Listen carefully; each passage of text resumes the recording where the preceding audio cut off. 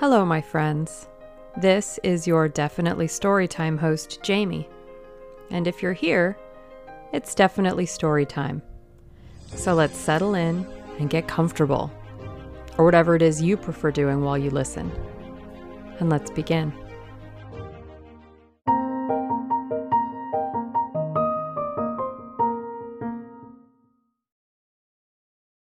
We are reading Sense and Sensibility by Jane Austen. Chapter 28. Nothing occurred during the next 3 or 4 days to make Elinor regret what she had done in applying to her mother, for Willoughby neither came nor wrote. They were engaged about the end of that time to attend Lady Middleton to a party from which Mrs. Jennings was kept away by the indisposition of her youngest daughter, and for this party Marianne, wholly dispirited, careless of her appearance, and seeming equally indifferent whether she went or stayed, prepared without one look of hope or one expression of pleasure. She sat by the drawing-room fire after tea till the moment of Lady Middleton's arrival, without once stirring from her seat or altering her attitude, lost in her own thoughts and insensible of her sister's presence. And when at last they were told that Lady Middleton waited for them at the door, she started, as if she had forgotten that anyone was expected. They arrived in due time at the place of destination, and as soon as the string of carriages before them would allow, alighted, ascended the stairs, heard their names announced from one landing place to another in an audible voice, and entered a room splendidly lit up, quite full of company, and insufferably hot. When they had paid their tribute of politeness by curtsying to the lady of the house, they were permitted to mingle in the crowd and take their share of the heat and inconvenience, to which their arrival must necessarily add. After some time spent in saying little and doing less, Lady Middleton sat down to Casino, and as Marianne was not in spirits for moving about, she and Elinor, luckily succeeding to chairs, placed themselves at no great distance from the table. They had not remained in this manner long before Elinor perceived Willoughby, standing within a few yards of them, in earnest conversation with a very fashionable-looking young woman. She soon caught his eye, and he immediately bowed, but without attempting to speak to her or to approach Marianne, though he could not but see her, and then continued his discourse with the same lady. Elinor turned involuntarily to Marianne to see whether it could be unobserved by her. At that moment she first perceived him, and her whole countenance glowing with sudden delight, she would have moved toward him instantly had not her sister caught hold of her hand. "Good heavens!" she exclaimed. "He is there! He is there! Oh! Why does he not look at me? Why cannot I speak to him?" Pray, be composed," cried Elinor, "and do not betray what you feel to everybody present. Perhaps he has not observed you yet." This, however, was more than she could believe herself, and to be composed at such a moment was not only beyond the reach of Marianne, it was beyond her wish. She sat in an agony of impatience which affected every feature. At last he turned round again and regarded them both.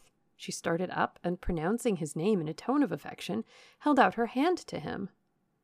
He approached, and addressing himself rather to Elinor than Marianne, as if wishing to avoid her eye and determined not to observe her attitude, inquired in a hurried manner after Mrs. Dashwood, and asked how long they had been in town. Elinor was robbed of all presence of mind by such an address, and was unable to say a word. But the feelings of her sister were instantly expressed. Her face was crimsoned over, and she exclaimed in a voice of the greatest emotion, "Good God, Willoughby! What is the meaning of this? Have you not received my letters? Will you not shake hands with me?" He could not then avoid it, but her touch seemed painful to him, and he held her hand only for a moment. During all this time he was evidently struggling for composure. Eleanor watched his countenance and saw its expression becoming more tranquil.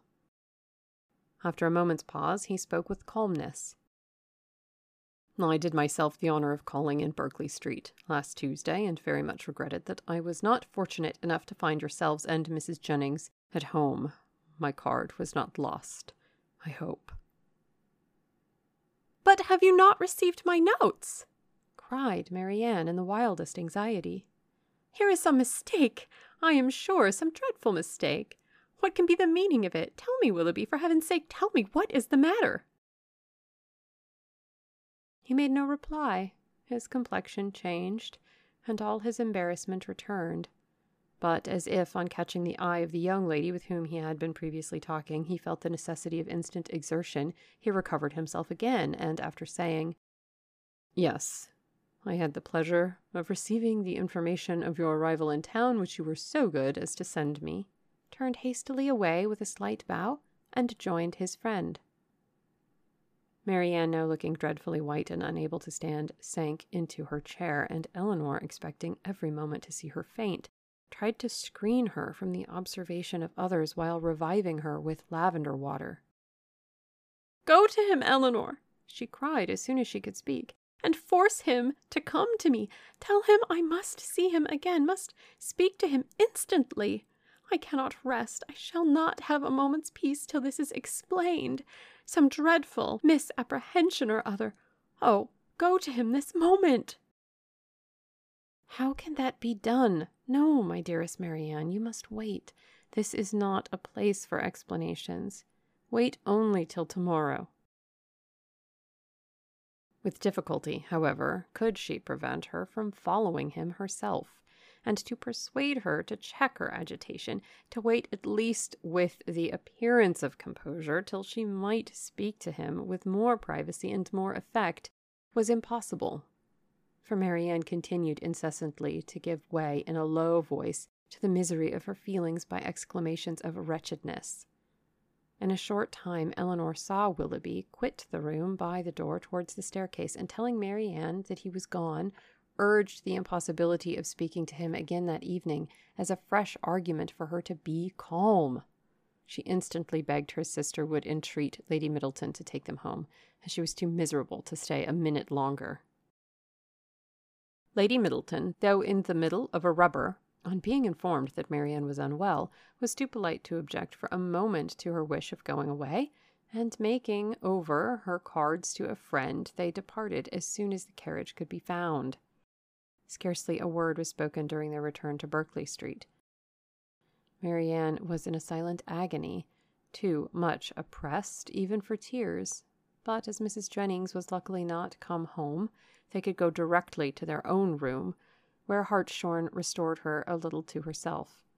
She was soon undressed and in bed, and as she seemed desirous of being alone, her sister then left her, and while she waited the return of Mrs. Jennings, had leisure enough for thinking over the past.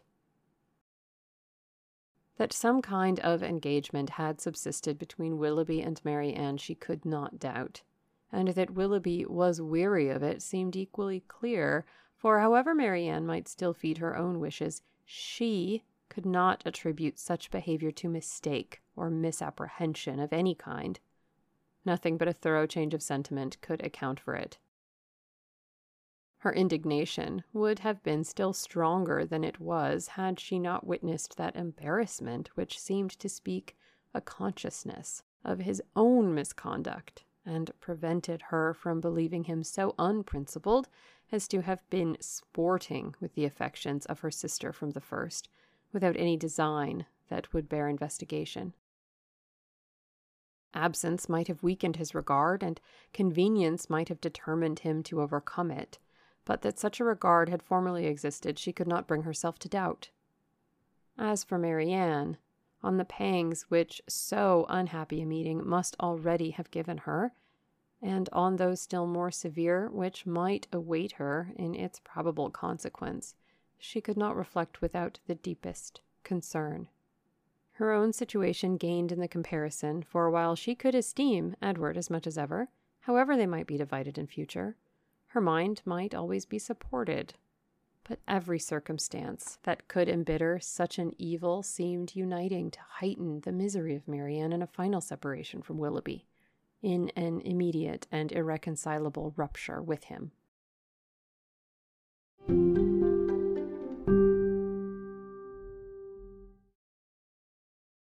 Chapter 29. Before the housemaid had lit their fire the next day, or before the sun gained any power over a cold, gloomy morning in January, Marianne, only half-dressed, was kneeling against one of the window-seats for the sake of all the little light she could command from it, and writing as fast as a continual flow of tears would permit her. In this situation, Eleanor, roused from sleep by her agitation and sobs, first perceived her, and after observing her for a few moments with silent anxiety, said in a tone of the most considerate gentleness, "Marianne, may I ask?" "No, Eleanor," she replied. "Ask nothing. You will soon know all." The sort of desperate calmness with which this was said lasted no longer than while she spoke it, and was immediately followed by a return of the same excessive affliction.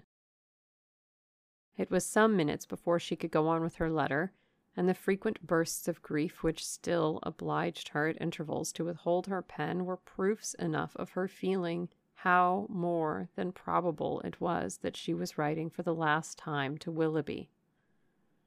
Eleanor paid her every quiet and unobtrusive attention in her power, and she would have tried to soothe and tranquilize her still more had not Marianne entreated her, with all the eagerness of the most nervous irritability, not to speak to her for the world. In such circumstances it was better for both that they should not be long together, and the restless state of Marianne's mind not only prevented her from remaining in the room a moment after she was dressed, but requiring at once solitude and continual change of place, made her wander about the house till breakfast time, avoiding the sight of everybody. At breakfast she neither ate nor attempted to eat anything, and Eleanor's attention was then all employed, not in urging her, not in pitying her, nor in appearing to regard her, but in endeavoring to engage Mrs. Jennings' notice entirely to herself.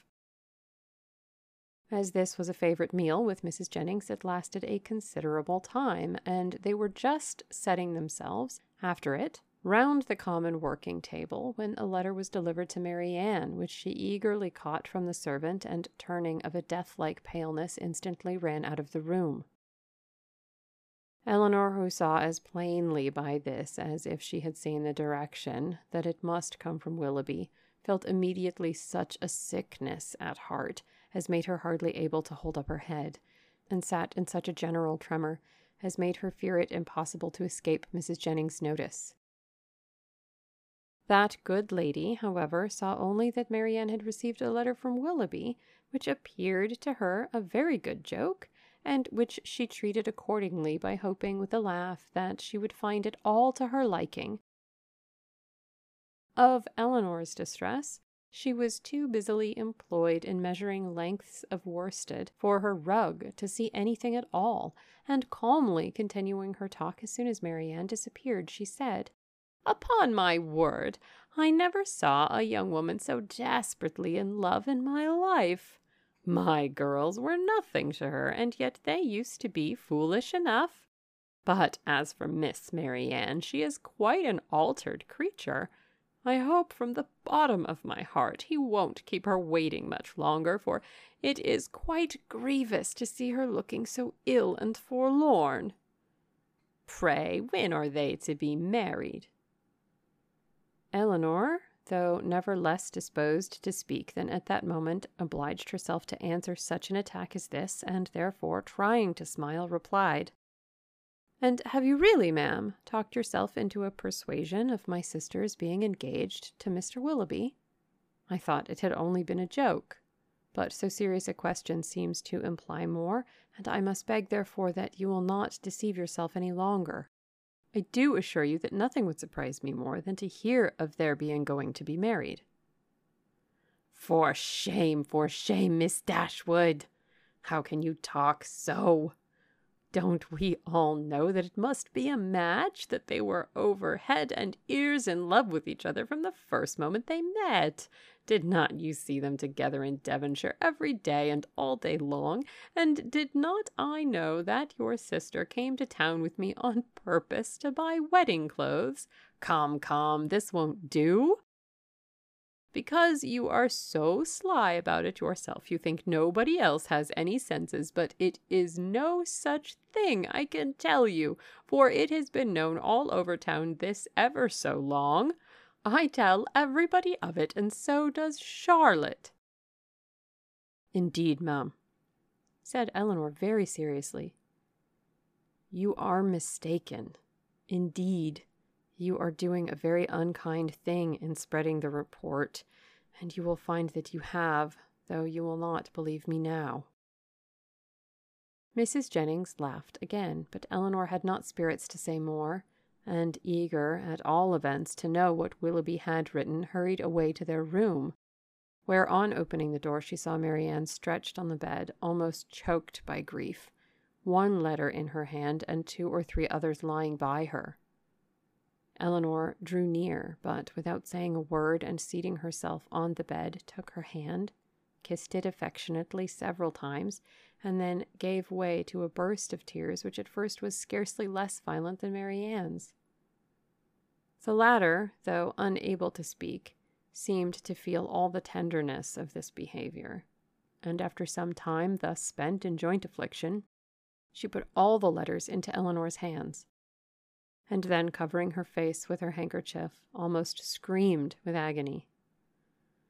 Elinor, who knew that such grief, shocking as it was to witness it, must have its course, watched by her till this excess of suffering had somewhat spent itself, and then turning eagerly to Willoughby's letters, read as follows: Bond Street, January. My dear Madam, I have just had the honour of receiving your letter, for which I beg to return my sincere acknowledgments. I am much concerned to find there was anything in my behaviour last night that did not meet your approbation, and though I am quite at a loss to discover in what point I could be so unfortunate as to offend you, I entreat your forgiveness of what I can assure you to have been perfectly unintentional. I shall never reflect on my former acquaintance with your family in Devonshire without the most grateful pleasure, and flatter myself it will not be broken by any mistake or misapprehension of my actions. My esteem for your whole family is very sincere, but if I have been so unfortunate as to give rise to a belief of more than I felt or meant to express, I shall reproach myself for not having been more guarded in my professions of that esteem. That I should ever have meant more, you will allow to be impossible, when you understand that my affections have been long engaged elsewhere, and it will not be many weeks, I believe, before this engagement is fulfilled. It is with great regret that I obey your commands of returning the letters with which I have been honoured from you, and the lock of your hair which you so obligingly bestowed on me. I am, dear madam, your most obedient humble servant, John Willoughby. With what indignation such a letter as this must be read by Miss Dashwood may be imagined. Though aware before she began it that it must bring a confession of his inconstancy and confirm their separation forever, she was not aware that such language could be suffered to announce it. Nor could she have supposed Willoughby capable of departing so far from the appearance of every honourable and delicate feeling, so far from the common decorum of a gentleman, as to send a letter so impudently cruel. A letter which, instead of bringing with his desire of a release any professions of regret, acknowledged no breach of faith, denied all peculiar affection whatever. A letter of which every line was an insult, and which proclaimed its writer to be deep in hardened villainy. She paused over it for some time with indignant astonishment, then read it again and again. But every perusal only served to increase her abhorrence of the man, And so bitter were her feelings against him that she dared not trust herself to speak, lest she might wound Marianne still deeper by treating their disengagement not as a loss to her of any possible good, but as an escape from the worst and most irredeemable of all evils, a connection for life with an unprincipled man. As a deliverance, the most real, a blessing, the most important. In her earnest meditations on the contents of the letter, on the depravity of that mind which could dictate it, and probably on the very different mind of a very different person who had no other connection whatever with the affair than what her heart gave him with everything that passed, Eleanor forgot the immediate distress of her sister, forgot that she had 3 letters on her lap yet unread, and so entirely forgot how long she had been in the room that when on hearing a carriage drive up to the door, she went to the window to see who could be coming so unreasonably early. She was all astonishment to perceive Mrs. Jennings' chariot, which she knew had not been ordered till 1. Determined not to quit Marianne, though hopeless of contributing at present to her ease, she hurried away to excuse herself from attending Mrs. Jennings on account of her sister being indisposed. Mrs. Jennings, with a thoroughly good-humored concern for its cause, admitted the excuse most readily, and Eleanor, after seeing her safe off, returned to Marianne, whom she found attempting to rise from the bed, and whom she reached just in time to prevent her from falling on the floor, faint and giddy from a long want of proper rest and food, for it was many days since she had had any appetite, and many nights since she had really slept, and now when her mind was no longer supported by the fever of suspense, the consequence of all this was felt in an aching head, a weakened stomach, and a general nervous faintness. A glass of wine, which Eleanor procured for her directly, made her more comfortable, and she was at last able to express some sense of her kindness by saying, "Poor Eleanor, how unhappy I make you!" "I only wish," replied her sister, "there were anything I could do which might be of comfort to you." This, as everything else would have been, was too much for Marianne, who could only exclaim in the anguish of her heart, "Oh, Eleanor, I am miserable indeed," before her voice was entirely lost in sobs. Eleanor could no longer witness this torrent of unresisted grief in silence. "Exert yourself, Marianne," she cried, "if you would not kill yourself and all who love you. Think of your mother, think of her misery while you suffer. For her sake you must exert yourself." I cannot, cried Marianne. Leave me if I distress you, leave me, hate me, forget me, but do not torture me. Oh, how easy it is for those who have no sorrow of their own to talk of exertion. Happy Eleanor, you cannot have an idea of what I suffer. "Do you call me happy, Marianne?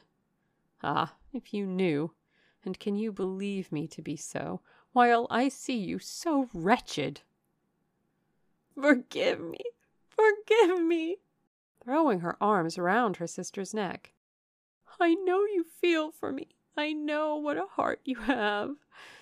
But yet you must be happy. Edward loves you. What can do away such happiness as that? "Many, many circumstances," said Eleanor solemnly.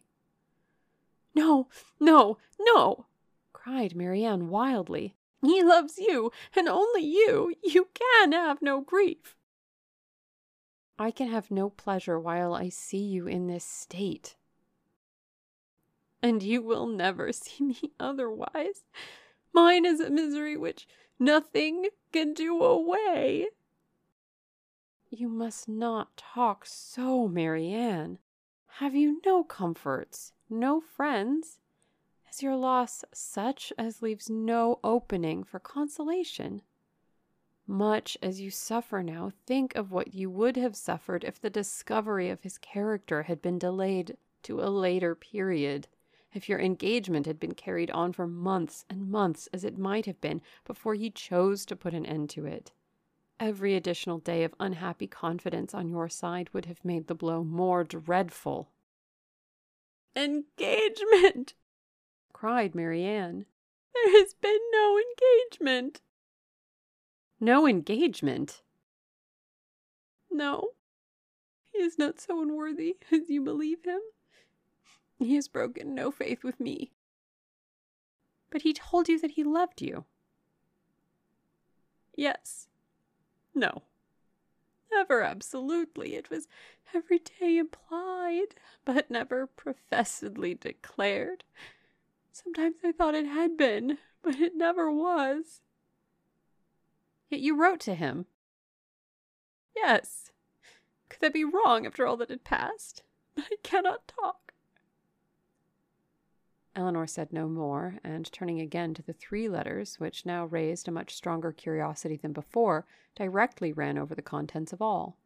The first, which was what her sister had sent him on their arrival in town, was to this effect: "Berkeley Street, January. How surprised you will be, Willoughby, on receiving this, and I think you will feel something more than surprise when you know that I am in town. An opportunity of coming hither, though with Mrs. Jennings, was a temptation we could not resist. I wish you may receive this in time to come here tonight, but I will not depend on it. At any rate, I shall expect you tomorrow. For the present, adieu. M.D."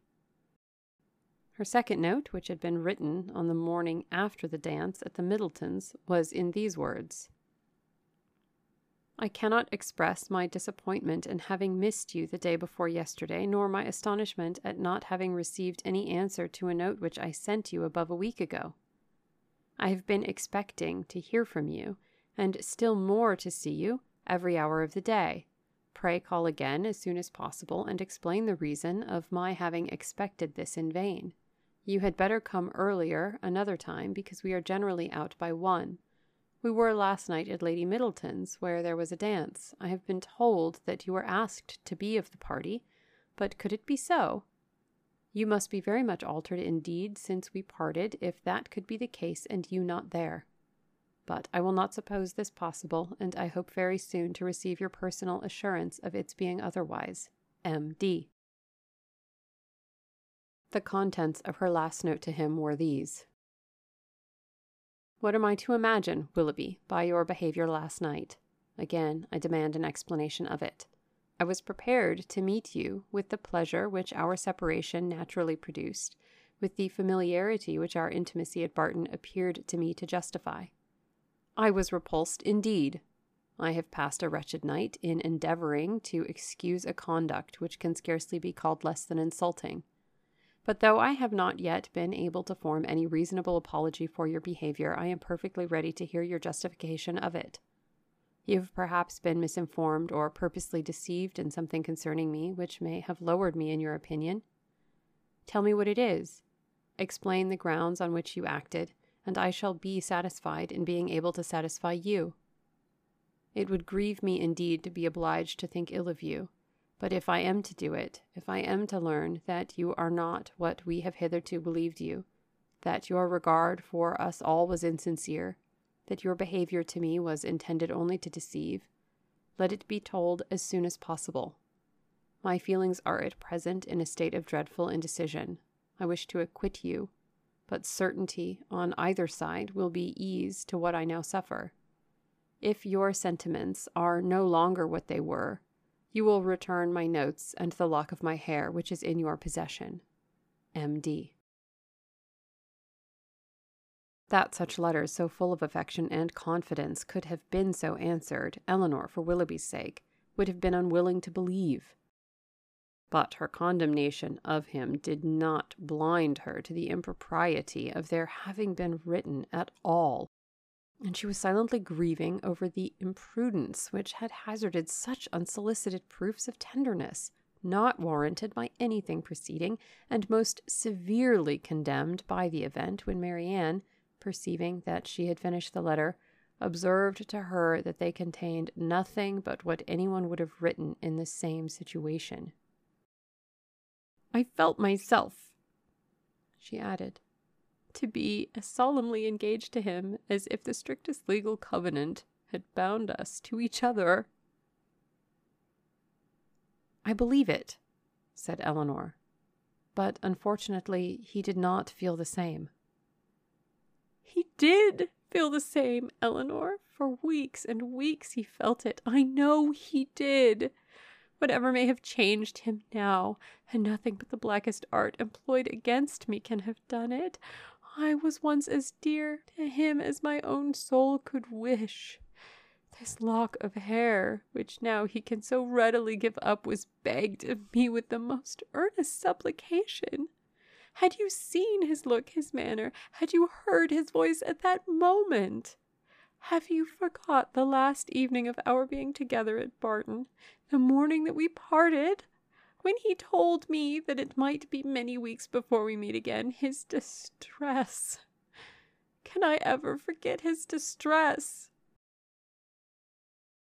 For a moment or two she could say no more, but when this emotion had passed away, she added in a firmer tone, Eleanor, I have been cruelly used, but not by Willoughby.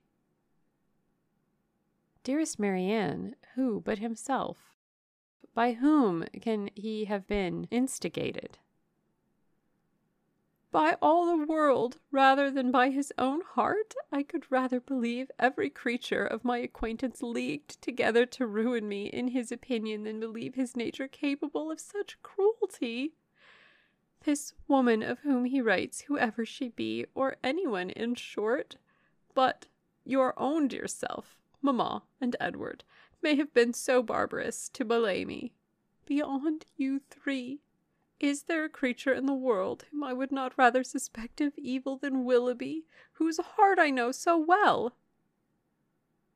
Eleanor would not contend, and only replied, Whoever may have been so detestably your enemy, let them be cheated of their malignant triumph, my dear sister, by seeing how nobly the consciousness of your own innocence and good intentions supports your spirits.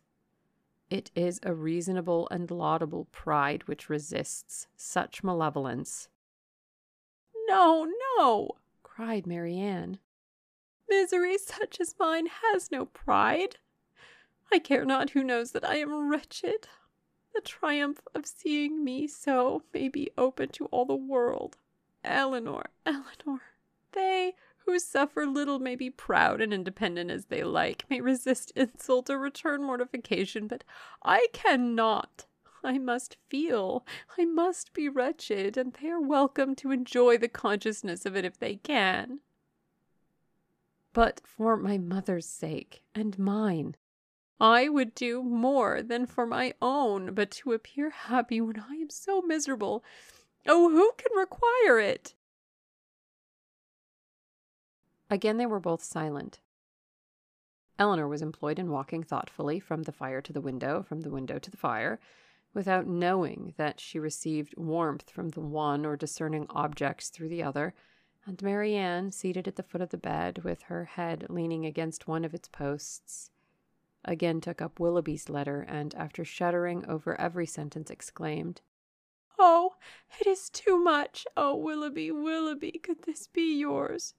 Cruel, cruel! Nothing can acquit you.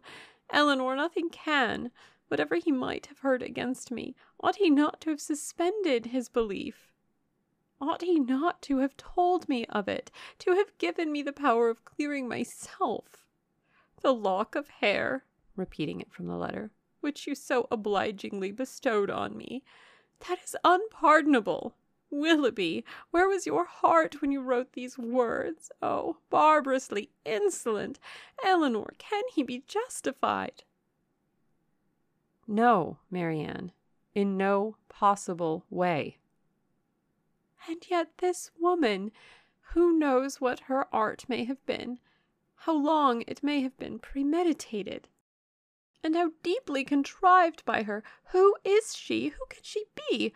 Whom did I ever hear him talk of as young and attractive among his female acquaintance? Oh, no one, no one. He talked to me only of himself. Another pause ensued. Marianne was greatly agitated, and it ended thus. Eleanor, I must go home. I must go and comfort Mamma. Can we be gone tomorrow? Tomorrow, Marianne! Yes, why should I stay here? I came only for Willoughby's sake, and now who cares for me? Who regards me? It would be impossible to go tomorrow. We owe Mrs. Jennings much more than civility, and civility of the commonest kind must prevent such a hasty removal as that. Well then, another day or two perhaps. But I cannot stay here long. I cannot stay to endure the questions and remarks of all these people, the Middletons and Palmers. How am I to bear their pity? The pity of such a woman as Lady Middleton. Oh, what would he say to that? Eleanor advised her to lie down again, and for a moment she did so, but no attitude could give her ease, and in restless pain of mind and body she moved from one posture to another till, growing more and more hysterical, her sister could with difficulty keep her on the bed at all, and for some time was fearful of being constrained to call for assistance. Some lavender drops, however, which she was at length persuaded to take, were of use, and from that time till Mrs. Jennings returned, she continued on the bed, quiet and motionless. To be continued. Are you a person who does laundry? Because I'm a person who does laundry, and as such, I have teamed up with Salty Llama to help make laundry a little bit easier, better for the planet, and more affordable. So if you want to ditch the jug and the mess and the waste, head over to saltyllama.com and use my affiliate code, Definitely Storytime, no spaces, to get 10% off your order. There's a link in the episode description. And that has been our episode. I hope you enjoyed it. And if you did, I hope you'll consider telling your friends and family. And if you have the means, providing listener support. I also have a Patreon, and I have merchandise available on Teespring. Links are on the homepage. I thank you for choosing Definitely Storytime.